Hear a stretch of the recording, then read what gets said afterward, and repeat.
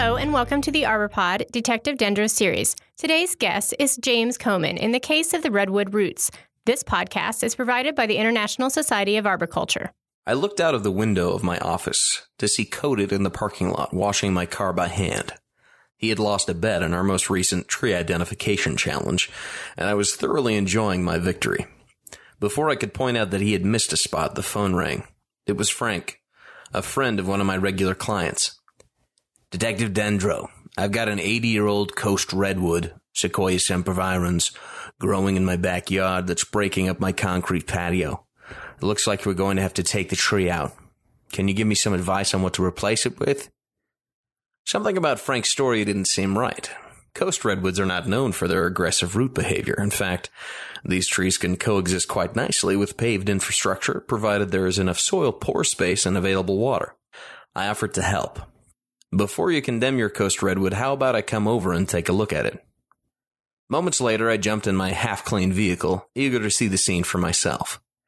Codit was all too happy to take a break, so he grabbed his diagnostic tools and joined me on the drive to the site. We arrived to see a gorgeous coast redwood rising above the client's house from the backyard. From the street, the tree appeared to be in excellent condition. All the foliage was green, and the scaffold structure looked to be untouched by pruning. Codit and I edged our way around the narrow side yard to discover the patio had already been torn up. The concrete was already busted up pretty bad before we started the demo work, said Frank, coming into view. He showed me the work he and his demo crew had done. We've barely needed to use our tools. All these concrete pieces have been coming up fairly easily. These roots sure did a lot of damage. He gestured and proceeded toward the trunk of the redwood, about 30 feet, 9.1 meters from where we were standing on the patio. He then picked up a large chunk of concrete and began to carry it through the narrow side yard out to a pile he had started on the driveway. As he walked away, Codit and I took the opportunity to examine the exposed soil. Look at all those fine fibrous roots. It looks like this redwood must have found a favorable rooting environment beneath this patio.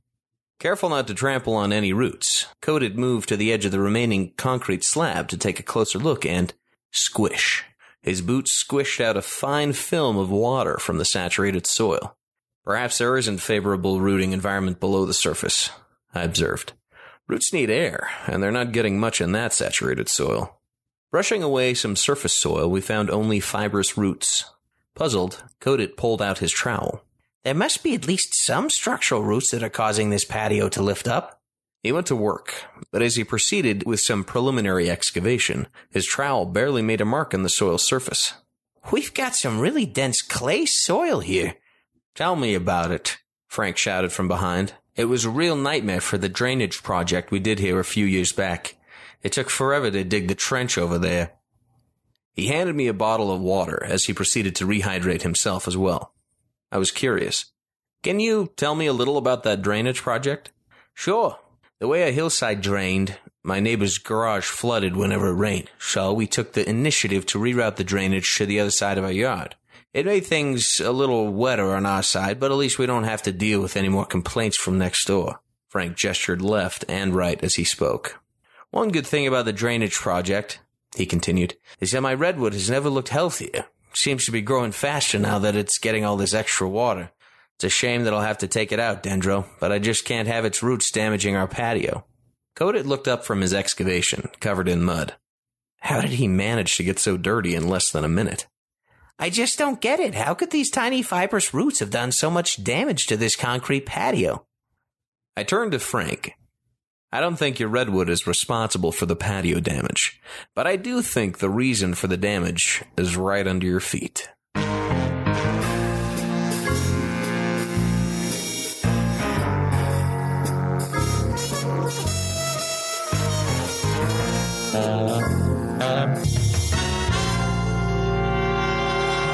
I directed Frank's attention to the drainage project he pointed out earlier.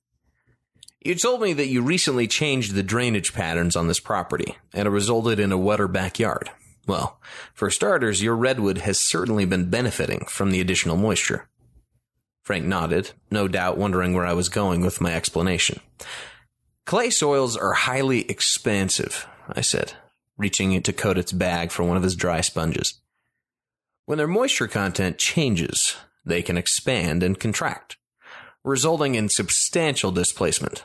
Before your drainage project, your soil remained fairly dry for most of the year. I held up the sponge and poured some water onto it. But like this sponge, the dry soil expanded when additional moisture was applied. That's what cracked your concrete.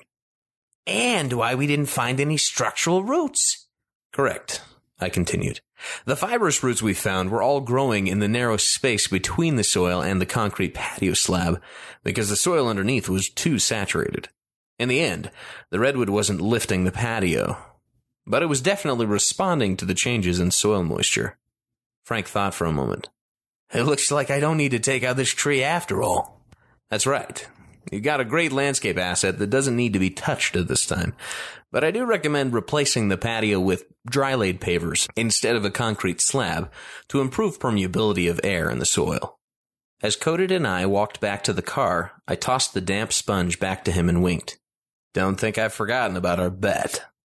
We hope you enjoyed this episode of the ArborPod Detective Dendro series. You can earn CEUs for this podcast. Just log in at the ISA store, click on Online CEU Quizzes, and find the Detective Dendro quizzes. Stay tuned for the next ones. This podcast is provided by the International Society of Arboriculture.